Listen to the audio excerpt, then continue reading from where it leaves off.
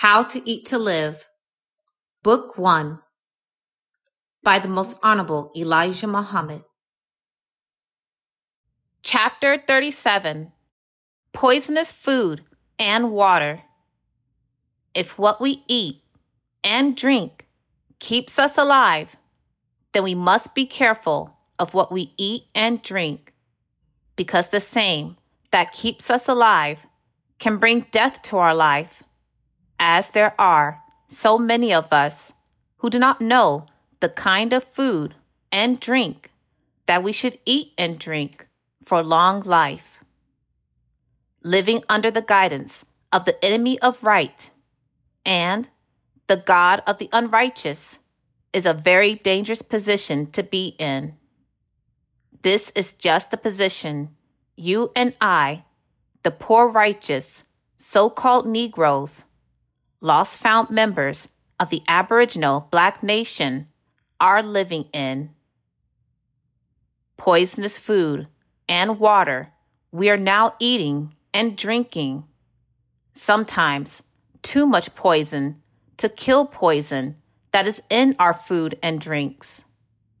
And maybe it is the wrong poison for us human beings, whether it is in food or in drinks.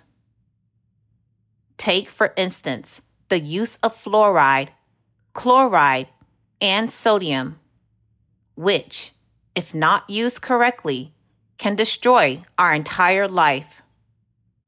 Maybe it is best to find something else that will clear our water without killing both us and the poison in our food and water. The scientists should not advocate the use of such poisonous chemicals as fluoride, chloride, and sodium, which may have a bad effect on our brains and our human reproductive organs.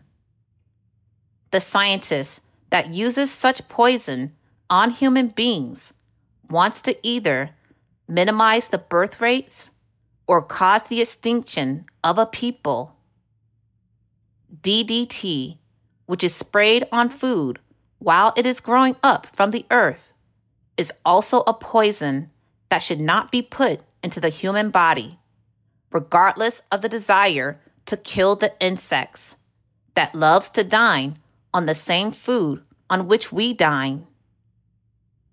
The poison may not take instant effect on us, as it does the insects, but it can, over the long years, help shorten the span of our lives. We live in a world commercializing on everything where money is involved, and this has speeded production of everything but human lives in order to fill the demand of the people. This has caused many scientists to overlook the dangerous effects that such fast production has on the health of the people.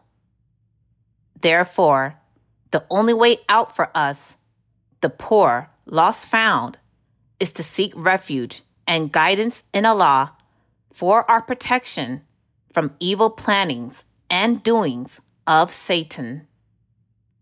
Allah God has pointed out to us in both the Bible and the Holy Quran the right foods for us to eat, and He has pointed out the poisonous food and drinks.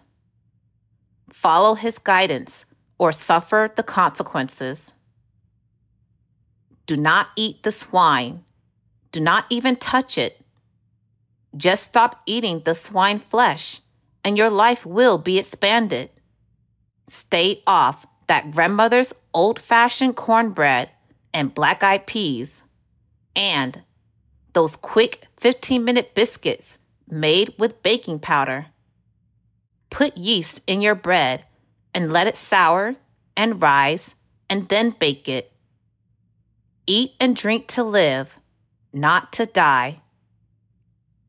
Purchase the books, CDs, and DVDs of the life-giving teachings at store.finalcall.com. Listen to the messages of the Honorable Minister Louis Farrakhan 24/7 at finalcallradio.com. Watch the Nation of Islam's weekly and live broadcasts at NOI.org.